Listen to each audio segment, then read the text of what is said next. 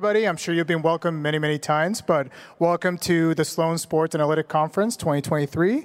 My name is Diego Carrasquillo. I'm a first-year MBA student at Sloan, and it is my pleasure to present this all-star panel here, the future of fan innovation, data, and always-on engagement, presented by Ticketmaster. So our panelists today are Mary Donahue, Vice President of Amazon Global Sports Video, Renee Anderson, Chief Revenue Officer and Executive Vice President of NFL Partnerships, Valerie Camillo, President and CEO, Spectacor Sports and Entertainment, and then Jessica Gelman, CEO of Crass Analytics Group.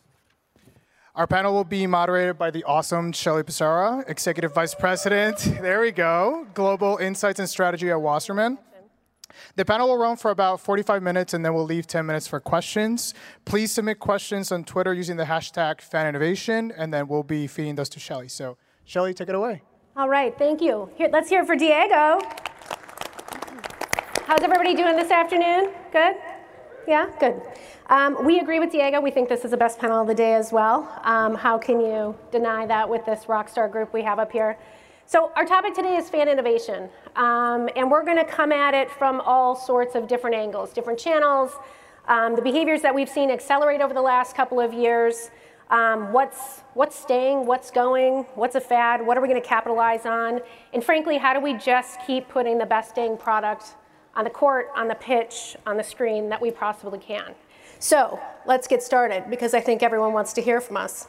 So we're going to start with, what are the shifts we're seeing in the expectations around a fan experience, no matter the sport, kind of no matter the location? And we're going to start with kind of the queen of the fan ecosystem, Ms. Gelman. We would love to hear from you what you're seeing in the shifts of expectations. Well, one of the great parts about the work that we do at Kager is that we get to see across all of the leagues and industry players how fans are engaging differently. And the shift post-pandemic has been pretty significant. You know, we did some work with a client earlier this year, and we learned that 60% of sports fans have multiple teams within the same league that they consider to be their favorite.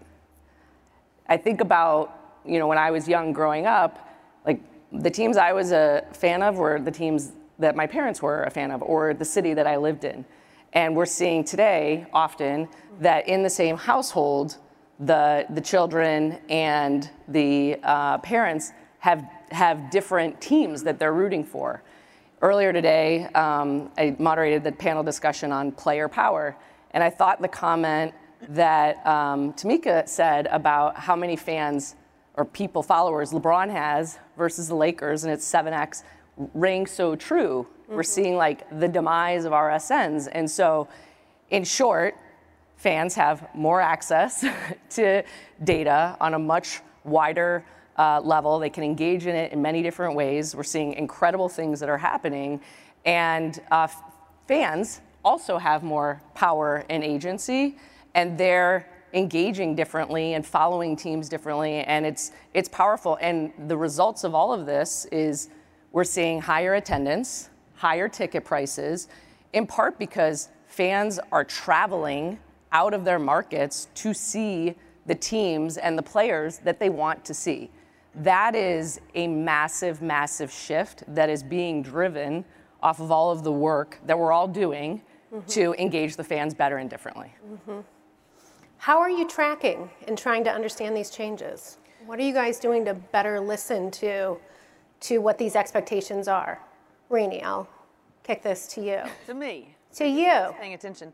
You know what's interesting as we think about it, and I was, as Jessica was saying, rather than some of the tracking is you see, but you try to test and learn. And so we've spent a lot of time with some of our partners, Amazon is one of them, on the alternate broadcast, providing, you know, shoulder programming to really, that supports that traditional linear broadcast. You know, the Mannings really started that with the Manning cast. Amazon was doing it for a few years before, although it was just audio. Continue. Yes, and Amazon with Barbershop with LeBron and Mav Carter, which they've done some great things. Our Nickelodeon broadcast for kids to really bring it to life. We have also a broadcast specifically for sports bettors.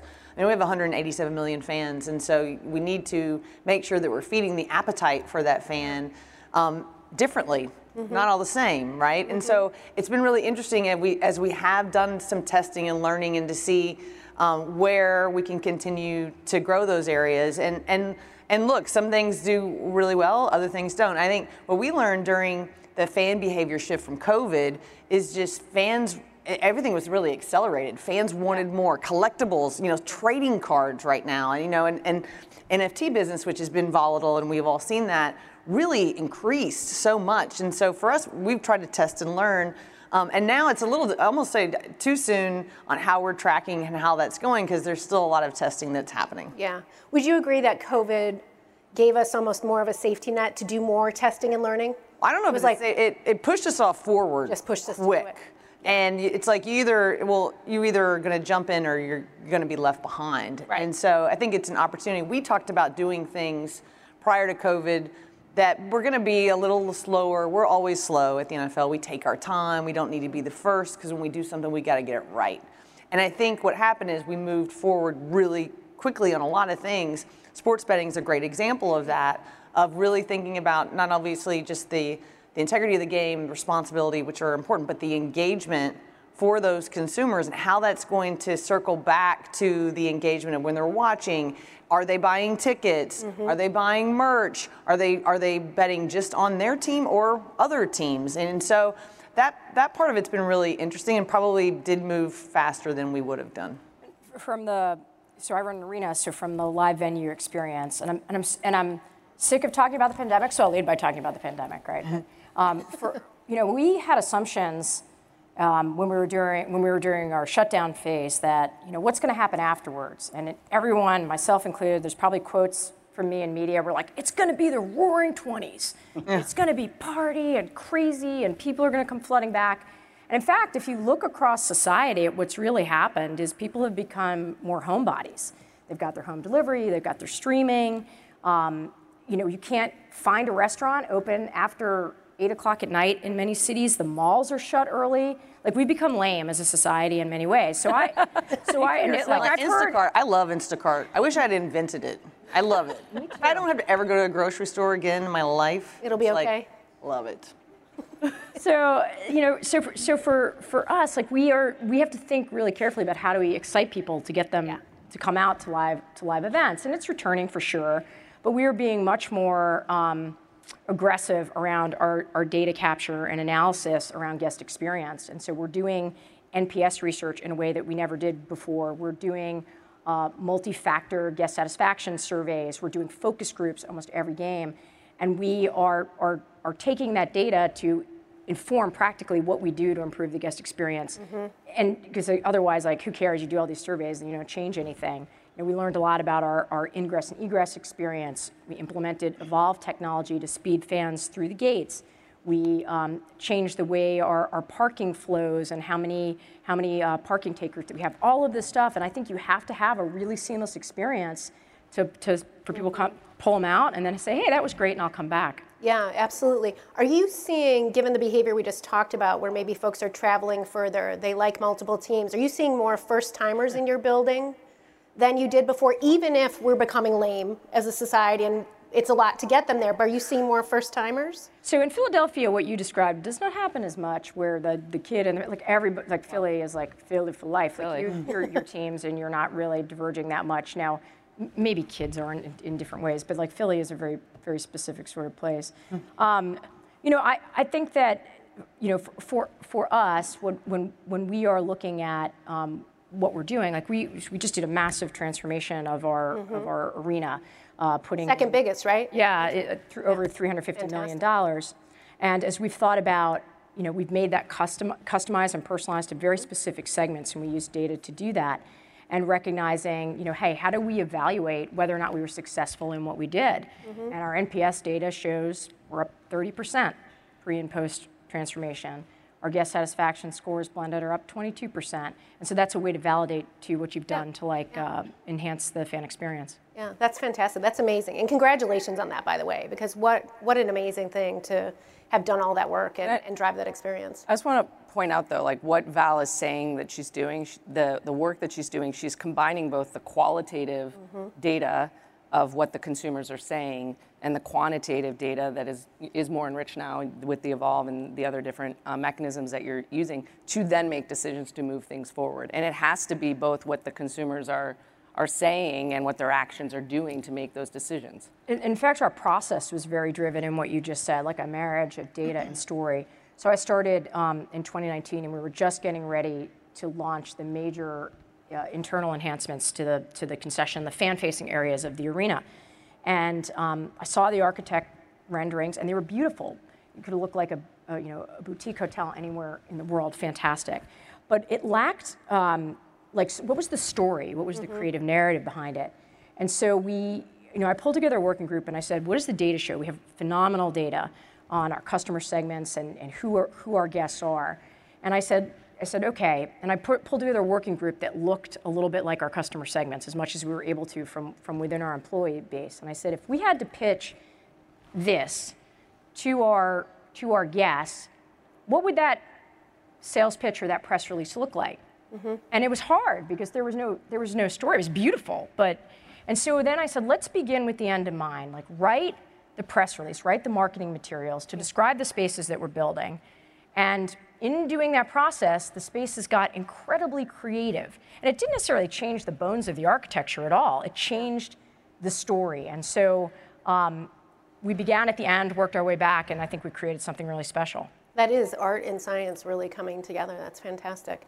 I do have to jump in for a sec. So at Amazon, we do these things called PR FAQs with all our major decisions, anything that's going to be customer facing. And it's a press release for what your product will bring to fans. So it's a way to really start with the fan or the customer instead of, and it's an exercise when you get there, it's kind of a little strange. Why am I writing a press release about a product that I'm going to launch in 2 or 3 years? But it really does get you to focus. You really realize, oh, this is like a good business, not a great fan experience. Right. So it's a great way to focus on the customer. As you write that, is that giving you then almost your roadmap for the data you need to make the decisions? Yeah, I mean, we're in a slightly different situation than these guys because I love the way they're using data and what they've all been doing at their companies. We are streaming first property. We're part of Prime membership, so we had to literally start from scratch. How do you stream live sports? So when I started a few years ago, no one thought you could actually do it. Yeah, you can do it for a couple 100,000. Good luck with a couple of million. So we've really focused on building the infrastructure, incredible investments, incredible work. We really got our sea legs in Europe, where we've served millions and millions of fans in the Premier League and then Champions League. And then when when the NFL was nice enough to trust us with Thursday Night Football, and Reni's been a great partner, obviously, we really had to, what were we going to focus on? And for us, it was assume success. Assume we're going to have 10 million or so fans come. It has to work. It has to be easy to find. It has to have low to no latency. And so you really have to get that credibility. And then we said, what do we know? What do we think we know about OTT users? Right. Kind of assumed they'd probably be younger. We'd learned from our TriCast that they stay longer. So we designed an experience, number one, the best broadcast we could possibly do. We have state-of-the-art trucks. We have more cameras than any other NFL games except the Super Bowl. So really invested, and we said, how can we reinvent without distracting fans? So we really focused on the talent and what we were going to put in the main broadcast. So we've got, when you hear Al and Kirk and Kaylee on the main broadcast, you just exhale. That's what we needed people to do. And then in the pre, post, and halftime, we started from scratch. We picked draft picks. We got 3 guys right out of the NFL, had never worked on camera before, and Carissa Thompson, Taylor Rooks, an incredible group of young, diverse talent. And they knocked it out of the park, by the way.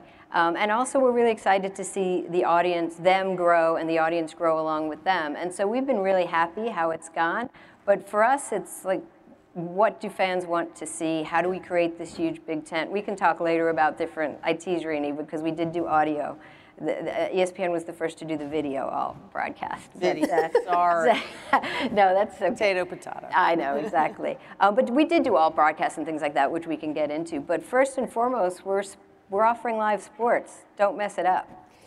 Of course, of course. Were there any big surprises? So as you went through year one, were there any big surprises? How great our talent was, because when you get 3 guys right off the field, I mean, we knew they were amazing, and we knew Carissa should get producer credit on the show, and Taylor had never done NFL. She just did, but she was so incredible on NBA. So I'd like to think we knew it would all play out as excellently as it did. That was a happy coincidence. I wouldn't want to say a surprise, because we were really careful who we picked. The other thing it's probably not surprising, but the data all shows it. Besides, like I said, the audience is younger. Our NFL fans are 7 years younger than the other than the average NFL fan. They watch longer. Also, those who engage, so we have a thing called X-ray where you can engage with replays and stats and things like that. If people who engage in the broadcast watch longer. So anyone who plays with the stats and replays, they generally watch 30% longer. So none of this is, I wouldn't say it's surprising, but as an OTT broadcaster, we've been able to customize and personalize and offer these options. Even when we did Dude Perfect, and then I'll be quiet. When we did Dude Perfect, which was Dude Perfect. I don't know if you guys know the dudes. They have a huge YouTube channel and huge social media following. And so we're like, how can we, one of the reasons we partnered with the NFL, we both really want to innovate and focus on younger fans. How could we make that interactive? And it was just a linear feed on Prime Video, but they had interactive challenges and things like that where you could watch families watch the game together and engage with the game. So it doesn't have to be high tech, but if they're engaging, they watch longer. One thing, for those of you on Twitter, I always tell people, if you want to totally cleanse your Twitter feed, search the Dudes and Thursday Night Football, because it's like hundreds of photos of kids and their families watching football. It's really sweet. That's awesome. So Rainey, as you think about that, and the two of you obviously are working really closely together, and you see the role that Amazon's playing in 7 years younger, you just mentioned, right? So Thursday night, check.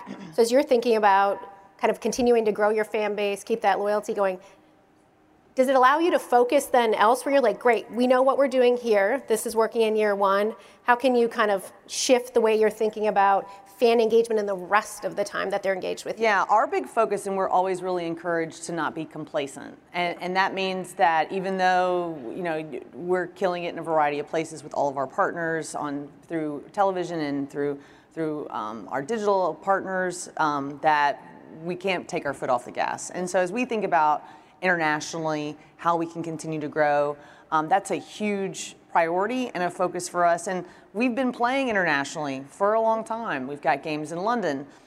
We have played in Mexico. We just this year played a game in Germany. And I think through what we have learned from those experiences, we know that that's not going to be enough, just playing games. Like sometimes I'll go, if a European soccer team comes to New York, we'll take our family, we'll all pick a team, we buy merch. It's like the circus is coming to town, right? And it's a great experience, but I don't follow that team any longer. And what we want to make sure is that we're building from the ground up. And so we've worked with our clubs. It's called International Home Marketing area where teams are going into markets, really building that fandom from the ground up. Doesn't mean there's going to be a game played there. Right. Never say never, you never know. But to start to build from the ground up that engagement and that fandom from teaching the game, kids playing flag, and possibly player development. And we have a big effort right now going on in Ghana and Nigeria for player development. And there are so many opportunities that the game itself, from on the field into the home when you're watching it, have the opportunity to expand. And international is a place where we're really spending a lot of time. Yeah, that's fantastic. You were saying a bit yesterday in the prep, like how vast is the levels of development of the game itself? I mean, you're mentioning Ghana, and then we're talking about Germany, Mexico. Well, it's so funny. Everyone talks about what are you doing in Africa? And we're like, guys, that's a continent, not a country. And so we're really going in and thinking about where we have deep roots, where our players are, where they've been born, where they're coming from. We also know where there's deep fandom. Germany loves American football. Yeah. Mm-hmm. And we had a league there years ago, and having the footprint in the game this past season was a huge success, and that appetite that we know is there for football is huge. And so how we can continue that it's really important. But I think the work that the teams are going to be doing in these key markets, is going to be really important and very valuable for the future of global American football, or global football is what we would say, to really have an impact. And I think we're really excited about that. But it's going to take a lot of work. I mean, and I think that's from, teaching the game, playing the game. I mean, a lot of times trends will go around the globe, a lot of times, even begrudgingly. People might say they hate Americans, but if they hate us, but then you see our music is there, our food is there, our celebrities are there, the music is there, and our sports are there. And so I think there's some real opportunity to grow there that we maybe our expectations will be completely exceeded as our teams start to really dig in. But that's local market, in market, like grassroots takes a lot of time. And it takes a real productive patience. And so we're not going to see that overnight. But in 10 years, the way that we look globally, I think we'll look, it should have an impact. Yeah, that's fantastic. I hope. Yeah, exactly. Let's hope, guys. Exactly, we hope. So sticking a little bit with the international theme, I'm going to go back to you, Marie, in terms of you guys are building quite a global roster now at this point. Talk a little bit about how you have to approach things differently. Yeah, I mean, sports are ultimately local, right? So we've had some great experiences. We have the U.S. Open in the UK, and then we were lucky enough to get Roland Garros in France. And if you want to see two different types of coverage, in the UK, they want a lot of UK-focused announcers, unless it's Martina or McEnroe, someone that breaks through. It's otherwise very similar, more about the local players. It's very similar to how we cover tennis in the U.S. You go to Roland Garros, they talk through every point. They're practically sitting there smoking, having conversations. So what we found, that's a joke, so. You're not lame in France. Exactly. So what we found is we hire and we work with local production groups to make sure we get that right. So that's why I'm so fascinated what you guys are doing with the home market, because you really do have to. We try to bring. We want to be younger, more diverse, bring more interactivity, but we never want to distract the fan. It's always about optionality and something that's intuitive and additive if they want it. Right. So we've had a lot of success in Europe doing that, but ultimately you have to start to understand the local fan. And then we just signed a deal a few months ago for the NBA in Brazil, which is a great opportunity for us because the NBA is still growing in Brazil. So even your business partnerships, as you guys have experienced, are very different country to country. We have huge success in Japan with a boxing deal we did that we convinced Top Rank to give us local boxers, like boxers and ex-MMA artists, MMA fighters who are becoming boxers, which is one of our biggest boxing matches, who's really relevant in Japan. And so working with your partners to really make sure it's relevant and something that excites the local market is something that's really fun and I think necessary, table stakes. Yeah, absolutely. Yeah, so I think what I'm hearing across all of this is that it's very focused on personalizing the experience for the fan. Yeah. Right? And in order to be able to do that, we have to have a great understanding of who the customer is. We have to know how they want to be engaged from a channel perspective. And we need to know what specific product, whatever that is, what type of ticket they want to come, do they want to have at a game, what type of broadcast they want to watch. And like the heart of all of this is, can we harness the data that's out there in order to give our fans the best experience possible? And I think... And that's the journey that we've been on. So, one of the things when I started was we had data, we had analytics, but it was an on-site server.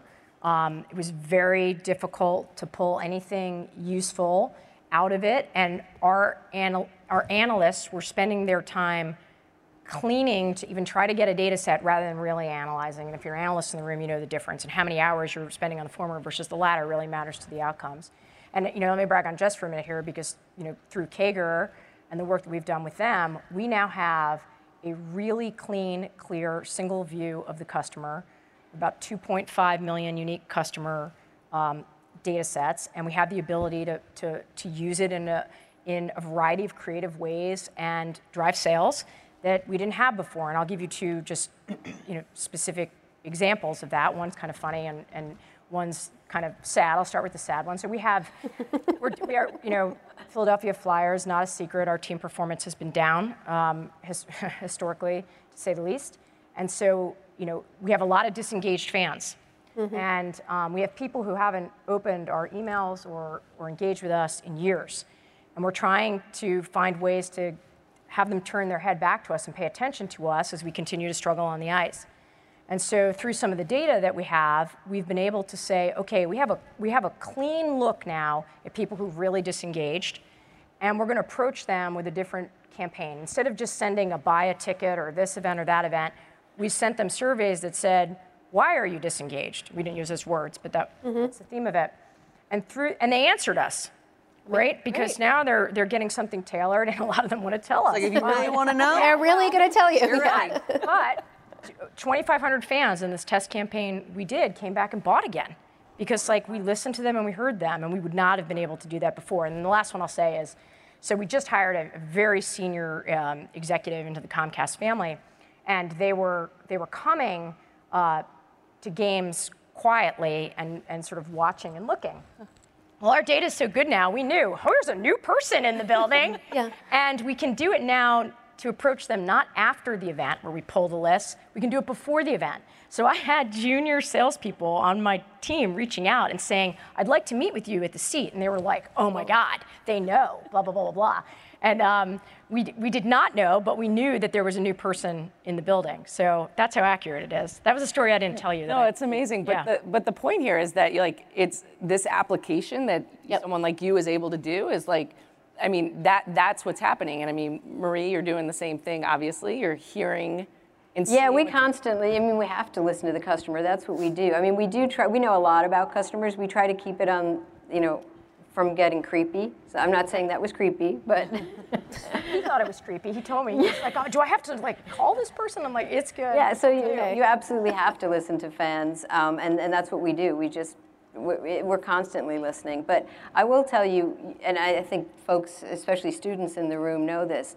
There's so much data now that it can be overwhelming. And so the way you can actually clean it, and what you were saying, have people analyze it. We have tons of data. We have data dumps every hour. What I want to know is what does that help me going forward? And so that's really the skill set that I think we're really focused on empowering and hiring. One thing for us that was fun, when we first started playing games in London, we were really focused on how will fans there in the UK, how will they react to football? Because there are certain standards when you go to a European football game, it's just different, right? They don't drink there. When the match is over, you leave immediately. And so has been interesting as we are in London doing games and how we try to educate and we try to evolve. When we went to Germany, it was really interesting because what was fun at the end of it, I don't know if you guys read this, but the fans wouldn't leave. They were all singing "Sweet Caroline." They wouldn't leave,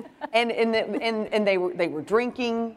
It was very much like, we don't want this to end. Yeah. And so it's very interesting country to country. The adoption, although maybe the data said again, there's soccer's happening and you leave immediately when it's over. Not these guys. They're like, keep playing. We want more of this. And so it is what you do with that, and then how you take, the data of a person who may be an American football fan living in Germany, and how you compare that to maybe a Philadelphia Eagles fan. Maybe that intensity is just as insane. Yeah. But you don't know until you go try, and you have to, there's the trial and error. And so we're really excited on that international side of it.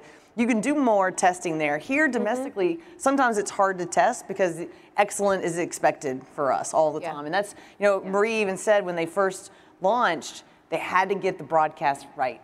It's simple, but it was so hard, right? That first part, how much, and no bells and whistles, we're just doing it, we're showing you the broadcast, and it was spectacular, especially as you hear Al, you're like, oh, yeah, I know this guy. Exactly. Thanks. And so there is a different level of excellence expected, and then opportunities where you can go test, learn, and figure out, and then what that does for the consumer, which ends up being great for everybody. And I do think with OTT and watching through streaming or apps, living room devices, so much of our use is through living room devices, that's an advantage. We can actually test and learn. We can give you 5 different streams that you can choose from. Because a lot of this is you don't want to, I definitely think season ticket holders and fans like that, surveys make great sense. For us, it's more we want to always be trying to, not necessarily asking them a ton of questions or sending them a ton of emails, but how can we actually figure out through AI and all sorts of things, watching and listening and learning, how they want to behave, and then try to delight them. So I feel like in broadcast a lot of times it's not necessarily what are they looking for, but it's almost can you use different things to help to inform, make some good guesses, and then really listen and be really, you have to be able to change on a dime. That's why we did so many different alt broadcasts, because we didn't know what would work. And it's been great to learn what has worked, and some has really surprised us. Yeah. How have you used AI? I mean, do you have anything in particular that you want to talk about? Yeah, I mean, well, for us, AI runs through the lifeblood of Amazon. You're So it's everything we do, and we personalize, we optimize, and obviously with all the replays and the instantaneous stats and everything we're doing, there's a lot of AI and machine learning, obviously. Obviously. I think first, like, if we could take a few steps back. Yes, we're going to talk about AI because we're at an analytics conference and we're at the forefront. The example that Val gave, which is 5 years ago, 4 years ago, like not having this clean database. And you can't do anything with AI if you don't have a clean data. And I would say the majority of teams in sports are like not really there yet. It is a process, but I think teams and leagues they're not Amazon, but they're really starting to invest and figure it out. But it's still super early days. But when I think about what AI could be, I mean, it's really, really exciting because the challenges that most teams and leagues have is the amount of resources, both for staff and for the technologies that are needed.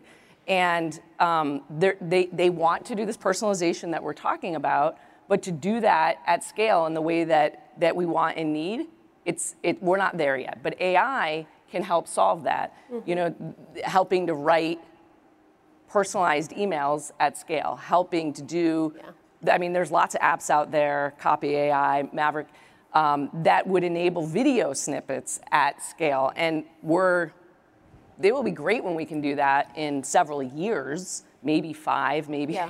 But right now, we just need to get the data into a good place to be able to apply it in the right way. Use it. And for us, there's sort of that two paths. So the consumer path that Jess is talking about, where we spin about what that is going to look like, the data that we can get, and how we can serve fans better. And then there's the football path. Yep. And we think about, we work with Amazon on next generation stats and how we track players, but also that takes another step to the health and safety and thinking about the digital athlete. How does that help inform the production of equipment? How does that help inform rule changes? How does all of that help inform the future to keep the men and women involved in our sport as safe as humanly possible when they're on the field? And that's something that is a huge priority that we work on with Amazon in a variety of ways. Yeah, that's fantastic. Al, you want to say something? For AI, I heard something earlier today on another panel that struck with me in terms of what we're doing. So we're using AI and machine learning on our clean database. Sam Ebb is here, who came through this program. He's informing our sales campaigns with all of this. But we're also playing around with some other AI-related technologies, including deepfakes and some other stuff. And what I heard earlier today that has been on my mind is, like, for example, we're looking at personalizing content to reach bigger audiences. So as a practical example, this year we had very focused on our renewing our season plan holders, and so we had a player record a personalized message. Well, he did 250 for us, 250 times, like, wow. Marie, come back, Rini, come back. Like, that's a lot. Wouldn't it be better to scale that and reach every single person, all 10,000 plus season plan holders with this message? But he can't record 10,000, so we could do it through deepfake. But what I heard earlier today was, like, how do you feel as a customer if you find out that you got a deepfake personalization? So we have to figure it out. And I think over time, it'll become so entrenched into how things are done that it'll lose that sort of, like, I don't feel good that this isn't real. And some part of the message will be real, like the main part that he read would be real, but it would just be your name may not be. So we're thinking through all that, but the fact that it's even a possibility is exciting. Very much so. There was actually on another panel today. Wow, what a conference we are at today. And what a day we've had. It was on Partnerships 2.0. We were talking about ChatGPT. And one of the things that's doing is going out and gathering information that's available, but some of it might not be accurate. And so as you're talking about AI and the application of it moving forward, it's very much like what you said earlier too. It's the qual and the quant coming together. It's the AI with the validation, verification, almost the quality control that sits on top of it. It gives us room to test as we're validating too, but I find that fascinating, and that will, take time to evolve. I mean, one of the things about the conference is data for good, which is the appropriate use, that's really what we're trying to figure out. And so much of it is around the governance, right? What of this data should we be using? I mean, Marie, what you said about people who are more engaged in your broadcasts are watching longer isn't shocking, but what is shocking to me is that the people who are watching longer are younger. It's just so contrary to everything that I've heard. And selfishly, I would love to have that information so that I can say to Val, hey, here are the young people who are really engaged and that are in your ecosystem. Go and target them for tickets. They're probably more likely to buy. And that's the connectivity that I think we all, well, maybe you don't want people to have, but but I think that's going to make it better. And it's happening, obviously, but for the teams and the leagues to be able to serve and service the fans, that's in the experience. That's where I think we'd like to get to. Absolutely. From a targeting standpoint, I think one of the things as we talk about localization, personalization, whatever, there's also, we're doing a lot of and. Are we worried about there being too much choice? 5 different stream options. Are we worried that it's going to become, hold on, I need a minute. I need to retrench on exactly how I want to see this. Yeah, have we reached that yet? Are you worried about it? It's definitely something we're conscious of. It's one of the reasons why we create this big tent experience. You can come in and just watch the main broadcast and sit back on your couch and not engage if you choose not to. And everything is fan initiated, so we don't force anything on you. You can choose more interaction. You can choose different feeds.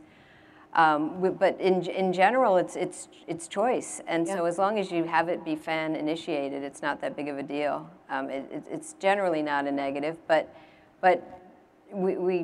you don't want to overwhelm the fan. There's a lot of science to how you actually offer choice. Like you can offer way too many choices, so we're very careful about having it be intuitive. They understand what it is. One of the things, it relates to what you guys were talking about earlier, as well as the choice. Ultimately what I love about my job is content. We're storytellers. So all of these things can add so much to the broadcast. We have a Prime Vision, which is one of our alt broadcasts, which is a lot of data and analytics. It also, for the nerds out there, it has the Alt 22 camera, which people love because you can actually see the whole field, which is what the broadcasters actually watch in the booth. So we've found that if you offer that as an option, it's if you want to sit back on the couch, you don't care whether that pass was difficult or not, that's fine. But if you actually want to learn a little more about the decision making and that had a degree of difficulty of whatever percentage, that we actually think you can enhance the if it's done right. And you'll start to see us bring more and more of that into the main broadcast, but we're very conscious of not having people do homework, not having people distracted. That's our fear. That was always my biggest fear, is that we actually distract people with something. We have a Black Friday game, first ever for the NFL, the day after Thanksgiving. It's the biggest shopping day of the year. It's Amazon's biggest traffic day of the year. So we are going to have a lot of fun with that. We'll do things before, after, and during the game. You'll probably see some shopping opportunities. You may see some other things. And that's my entire team. We're just pounding the pavement at work. We cannot distract. Our biggest fear is a headline that someone missed a play because we were selling something. So it's a lot of fun and it's great opportunities, but you're absolutely right. You always have to, you go back to the PR FAQ you guys are working on. How is it good for the fan? We know how it's good for the business. Let's first make sure it's good for the fans. Sorry, go ahead. I just want to ask one question because I'm as you're thinking about oversaturating, so how are you able to see how many people are watching on 2 devices? Because like the women's, I'm a huge women's basketball fan. I watched, and again, I know it was ESPN, but I was watching the game on my big screen, and I was watching the Sue Bird and Taurasi broadcast on my phone, right? Like, are you seeing that at scale? So all of our users, because we're an OTT service, all our users are in a logged in state. So if they were if they were doing it on Fire and if they were doing it on Prime Video in both places, yes. Yeah. I mean, if they were doing it on another site, no. You wouldn't see But that. yeah, that's OTT. Generally, people are in a logged in state, so you can. they could watch on both, right? Yeah, absolutely, and we would know it's the same account. And if they had profiles, we would know if it was the same person. And depending on how they're using each medium, Yeah. you may want more information on one and less on the other. I think people want more, I guess is what I'm saying. But it's one of the. Well, and I think we're trying to figure out how much. Right, but it's right, and we don't quality know over that yet. We haven't hit that right? yet. Like it's Yeah. more of crap. Nobody wants that. Right. And I think that's the thing where it's like really making sure that it's quality, and then also if you're adding more, are you also taking away? And that's a little bit for us. We like to look back and see, are we doing things because we've just always done them, or are we doing them because it's actually adding to the fan experience in a positive way? Because if it can be replaced by something that's better but may not have exactly the same attributes, that's okay as long as we're still feeding that appetite. Yeah. That's why we're incredibly careful with the main feed. So when people ask how we've innovated on the main feed, besides all the cameras and things like that, and hopefully, I would say the best broadcast. But that's our bar, so we're never satisfied, and we think we're pretty close, if not there. How can you pick your favorite child? They're all great. Exactly. But as long as you're not, that's why everything has to be fan initiated. Like if someone's, when you offer something in an ancillary app or a secondary app, that doesn't bother me so much because you can either go access that or not. Right. I'm very conscious of when you're watching the game, you're here for the game. So a lot of what we do is we've innovated around the talent, around the storytelling. You'll see us do more and more in the broadcast, but the first year, as Rainey knows, because she lived through this with us, we just had to knock it out of the park and the actual broadcast and not ruffle too many feathers of One thing when we first started to work on next generation stats, we did that with AWS, and most of our broadcast partners initially were really hesitant because they're like, how do you tell this story? We were talking about this earlier, like integrating stats into content is you have to be, how you choreograph that has to be authentic, has to make sense. And by the way, you have to know and sort of understand it. And the folks at AWS, man, they loved it. They love stats. And so it was really great to partner with them on that. And then what do you do with them? And we do great things with you guys on how to tell the story with stats for the consumer that cares about it. Data. And that's the thing that's so important. Data without story is useless. Yeah. Yeah. It doesn't matter because you can't explain it. You can't do anything On with camera or behind the scenes. anywhere. Even to make a business case and convince someone to make an investment or anything like that. But we, when we think about too much, we think about it a little bit different because we're the live experience. The live experience, right? And so sometimes you ever walk into a meeting where you're like, oh, if that happens, it'll completely destroy the industry and eliminate my job. I was in a meeting like that the other week. So. Okay, tell us. An exaggeration, as I want to do, but that was like a thought that went through my mind. And so I was looking at, they were talking about a new technology. It basically would be like a VR technology you put on in the arena, and it would make your seat view as good as the court side. I said the best view, almost right on the ice. I said, wow, that's amazing. And if I was selling a ticket to it and it was gated to the arena, great, because now my upper bowl is as good as my best seat, blah, blah, blah. But then I was like, but that's not where it's going to stop. So my head went to, it's going to go to the home experience, and then you don't need to come anymore. Right.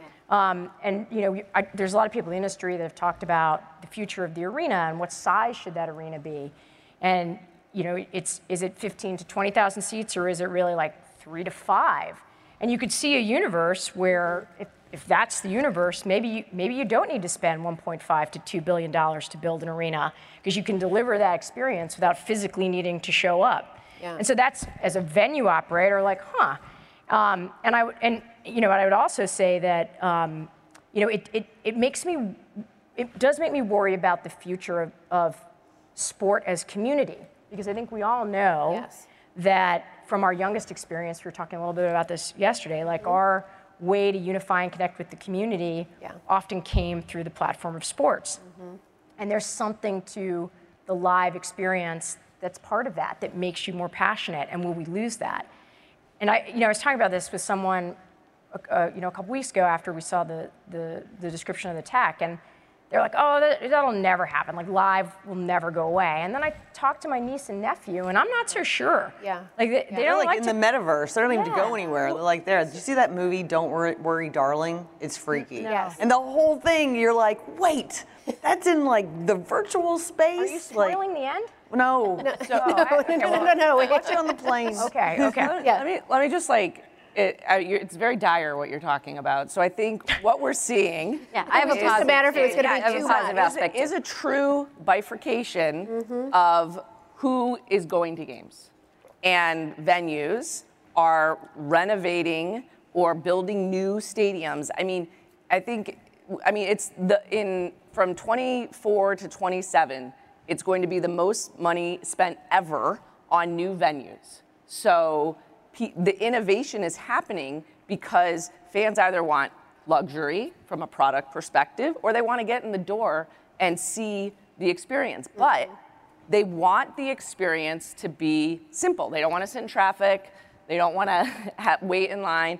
And they want to be able to multi-screen watch. So I get it. But at the same point, all of this investment in why there's this investment, it's happening in college, it's happening multiple NFL stadiums, the Bills and the Titans, and it's because the experience has to evolve. That's why you made your renovation. So I'm not suggesting it isn't, but the stadiums are getting smaller, not because there's less demand, because people are watching more than ever before, and there's other ways to engage on social and small snippets. It's because they want a different experience. Yeah, absolutely. And the other thing, we'd hire you, Val, so don't worry about it. In a second, we'd be thrilled to get you. But I'd ask you. I mean, when I think of that, what you described, I think of like how many fans actually see an NFL game live. Oh, very few. Yeah, Very few. and then when you look around the globe, how many millions, that on hundreds of right. millions Has- of has people the who can unlock. have that, Yep. I don't want to say courtside, but a sideline experience. That's unleashing an incredible opportunity. As the streaming broadcaster. Let me say one more stat. One more stat that's really interesting though, because where there used to be, or at least we didn't know who the people were before because the secondary wasn't available to the teams. Today, new fans that are coming to sporting events, 90% of them, the people who are the first time, are coming from the secondary, going to the games. And so it's really upon the teams to say, okay, let me go grab those new fans and convert them into passionate. What we are seeing is there's less avid fans because they have multiple teams that they're favorites of. So there is this, here's what's happening, how are we adjusting it? And I am like a long-term thinker because I think there's way too much short-term thinking in sports, like working at a team. It's like, win this year, get my renewals, get my sales, win my sponsorships. Okay, then next year. So I try very much to like pick my head up and just think, with some eye towards the future. And I will say the other thing that worries me, as long as we're talking about dire, because I'll keep going down that path, is sports becoming too 1%? If we look at the cost of a ticket and the cost of coming to a live event relative to inflation, it's like 2x. Yep. And we look at the data, and that is a concern because again, I get back to like kids and community and what does sports mean to society? And there's this argument out there like, let's just build a 5,000 seat arena and Uber price it. And that's I don't know, like, is that good for America? We're talking about America, like culture. Or even like, is it fandom. good? Yeah, I mean, you're going fandom culture, overall. absolutely. I'm more focused on just sports fandom. And I think that's a great question. I mean, there are studies that how do you create sports fans? And at least a few years ago, it was very dependent on going to a live event or going to a live event with someone important in your life or competing. And so the tickets are so expensive, it's really hard. And then a lot of sports and schools and things like that are pay to play. We're not doing a good enough job. Don't get me on my soapbox, but about kids in sports, particularly girls in sports. And so That's also where it starts. Like for me, I think about, I grew up in Kentucky and we had just awesome, and this is going to sound silly, but as a high school kid, like our pep rallies around our football team and our basketball team and that loyalty and that fandom and just the insanity around that, where the fandom started.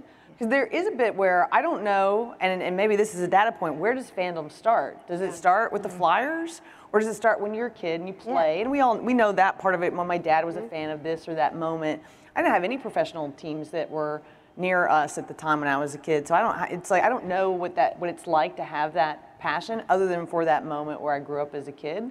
But you think if that doesn't go away, so we help foster continued youth sports and all things for girls and boys and basketball and hockey and all of those stuff. You hope that it doesn't get to that point, but we are making it tough. Yeah, I mean, it's quite expensive, right? Chase yield, there's no question. And I mentioned Sam is here. Sam convinced me through data and through smart strategic advice, like, hey, like we're not raising yield for a few years, and that's uncommon because winning teams raise yield because they can. They maximize revenue, and losing teams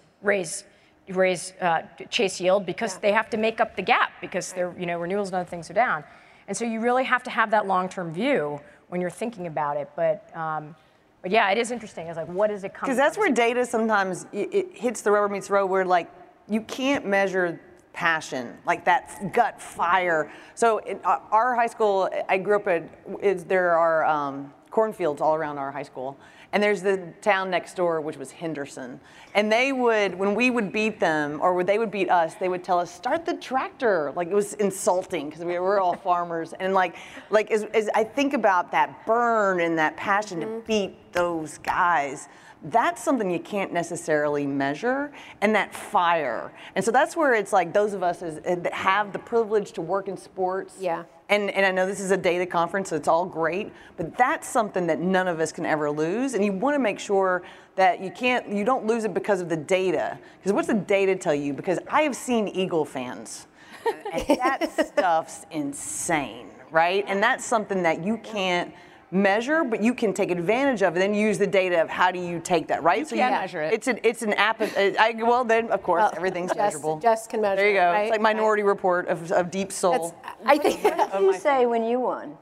Well, to the Colonels? Yeah. Well, I don't know. We probably Swears. We probably were cursing. You can't repeat it. It's hard to say. All right, no, you don't need to answer. Yeah. So we're under 10 minutes at this point. Can you believe it? Time flies when you get everybody talking here. But I think what you're getting to, Rini and Val, you're questioning, like, where is this really going? This does come back to an experience. That passion is coming because you felt something, right, at some point. Yeah, we can ultimately measure that. But imagine we're kind of raising this next generation that may or may not get to have that feeling in a venue, or believe that being a sports fan is something different through this only, or, friends and 3, 4, 5 steps removed through social. Who knows? And we're all working on that. We're working on that. You're working on that.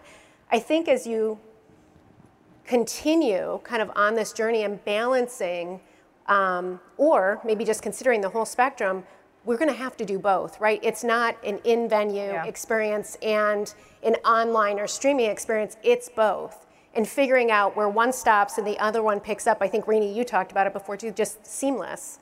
And as you show up as a brand and the fans are having that experience, it's seamless.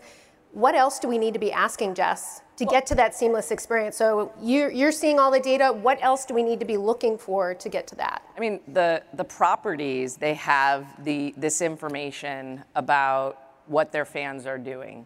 And the information that the brands want is they want more information about the fans than the teams and leagues, frankly, are collecting. They want to know not only your demographics, they want the psychographic, they want the survey information, so they can say, okay, if I target and sponsors what you do and associate with you, am I going to reach my customers and drive my business? And today, that connective tissue, maybe it was covered in partnerships, but that connective tissue of the fan at the property, it's kind of a guess today. It's kind of a guess. I'm going to sponsor this team or this league, and I hope it drives the business. Where we will come. It's so much of a guess. But I think to actually on a one-to-one basis to say here's the fan, and we can target them, and we can say how much or to what degree they then became and were spending with you. My life story is a representation of what Rini said about data and the experience in motion. Like, I'm on this stage because as a little girl, I used to collect baseball cards pre-content, and I would look at the front. When I started, I used to look at the pictures, and I would look at all the different guys, and And then at some point, I liked math, and I turned the cards over, and I started to think about the data, and I was interested in sports. And so my mom and dad, but it was, again, like I'm looking at cards in my bedroom. That's, data piece of it. Then my parents, I grew up in the Washington, D.C. suburbs. We didn't have baseball there at that time. Took me up to Baltimore to see a game at Memorial Stadium, and we were late because my parents were often late, and it was, it's far. So we were rushing in, and the game was already underway. I believe it was Memorial Day weekend. We came out of the vomitory, into the stadium, and at that moment, I sort of got like a movie. Reggie Jackson had hit a home run, and the ball was going over the fence. I'm this little kid, and I'm watching it, and in my head, I was like, this is it. This is what I want to do for the rest of my life. I don't know how I'm going to figure it out. It stayed with me, carried me all the way to the stage, and it's both. It's both. It's both. Thanks. There you go. It's a case study. It is a case study. Well, I think, honestly, your description of it and what you're talking about, that's what we have to find, is where are those moments, to Reni's point, like, where does fandom start? We're not sure. You're saying that you just described your exact point. Now we have to figure out if we can measure it, then how do we kind of track back if the genesis is different? Well, what does that translate into? And then to Jess's point, for brands, like if a brand is selling soft drinks, they want to sell more soft drinks because of that fandom, or tires. 100%. Like all of a sudden now, if you are a tire retailer, you're like going to go spend money in order to sell more tires because you believe that fandom, how avid it is, if it's avid, will sell those tires. Because you helped give them that experience. Right, it's sort of, and it's an interesting, that's frankly how all of our businesses are, Well, and you want people to feel a particular way about your brand because you're associated with Amazon, with the NFL, with the Flyers. I mean, ultimately, all of us became fans in some form or fashion because of the story and the connection that we saw. And, for me, I was growing up outside of Chicago and, heyday of Michael Jordan. Yeah. And it was and I was like, how is this guy able to perform so well under pressure? Mm-hmm. And it became just a fascination for me that, so I think like, what is the connectivity that's going to, and I think for every person, it's going to be different. But what I think is so inspiring or amazing is that there's so many different ways that all parts of our society can now touch sports. And so, yes, you're right, not that many people get to go to sporting events. I went to 2 in my childhood. Now I work in sports, I've gone to a lot more. But I think the concept of more accessibility is something I'm personally incredibly excited about for fans. Yeah, and I don't see it as competing, the live events versus the VR, AR, or streaming. I think it's incumbent on all of us to make them the best events. I think in streaming, we're trying to create community. You can create great community online. It's a way to connect with people. We want people to feel the passion when they're watching in a streaming event. And so what can we do? We even did this a few years ago in our Premier League coverage. We had all audio streams, and one of them was just the live sounds of the stadium, which, you'd have to hear, there'd probably be some cursing and stuff, but at least in the UK, they're singing songs, and it's some with curses, but incredible passion, and we didn't even promote it, and a bunch of fans found it and really enjoyed it. So I think there's some combination. I don't necessarily see competition between the different ways to access sport and that passion, but I think it's incumbent on all of us to work on every stage of that fandom and every presentation of that game and the event. Got to compliment. Exactly. You're even simulating my smells and sounds now? I'm doomed. You're not going to have any control over anything. No, it's all right. It'll be like long after my time. So we are about to wrap. There were lots of questions from the audience. I've been reading them as we go. Other than a couple pretty specific ones, I think everybody covered most of these territories. But with the last minute, what's next? What's next? What do you think the next big thing's going to be, or the next big unlock in data? Anything you feel that's kind of up the sleeve that we're not talking about? I don't know if it's an unlock in data, but I just think you're going to be blown away by how many people move to streaming. I mean, when people in this audience know it's so hard to get 1 million people to do the same thing at the same time. The fact we were able to get over 10 million a week was amazing and will only continue. And that's with folks, that was our first year. And so especially with living room devices, so much of our use is in the living room. You're going to get the silver streamers. You're going to get all these other, I just think people are going to be overwhelmed by the online usage as the events go there. I just think it's a huge unlock, and we've seen it this past year. Yeah, I would only add that just again, the international unlock, I think, is for us is a huge opportunity. I'm excited about that. That's fantastic. Whatever it is, it'll come through this conference and you'll hear about it, so keep coming That's back. right. I think the depth of data that is being shared with the properties in terms of like when someone buys a ticket or is unable to buy a ticket, what do they do next? Yeah. So do they go to a different game? Are they then going to try and buy a ticket on the secondary? Are they then gambling? I think there's so much more connectivity and insights that we're just starting to scratch the surface on. And that's what I'm really most excited about. That's awesome. Well, thank you, Thank you, ladies. guys. Jess, Val, Rini, Marie. Thank you, everybody.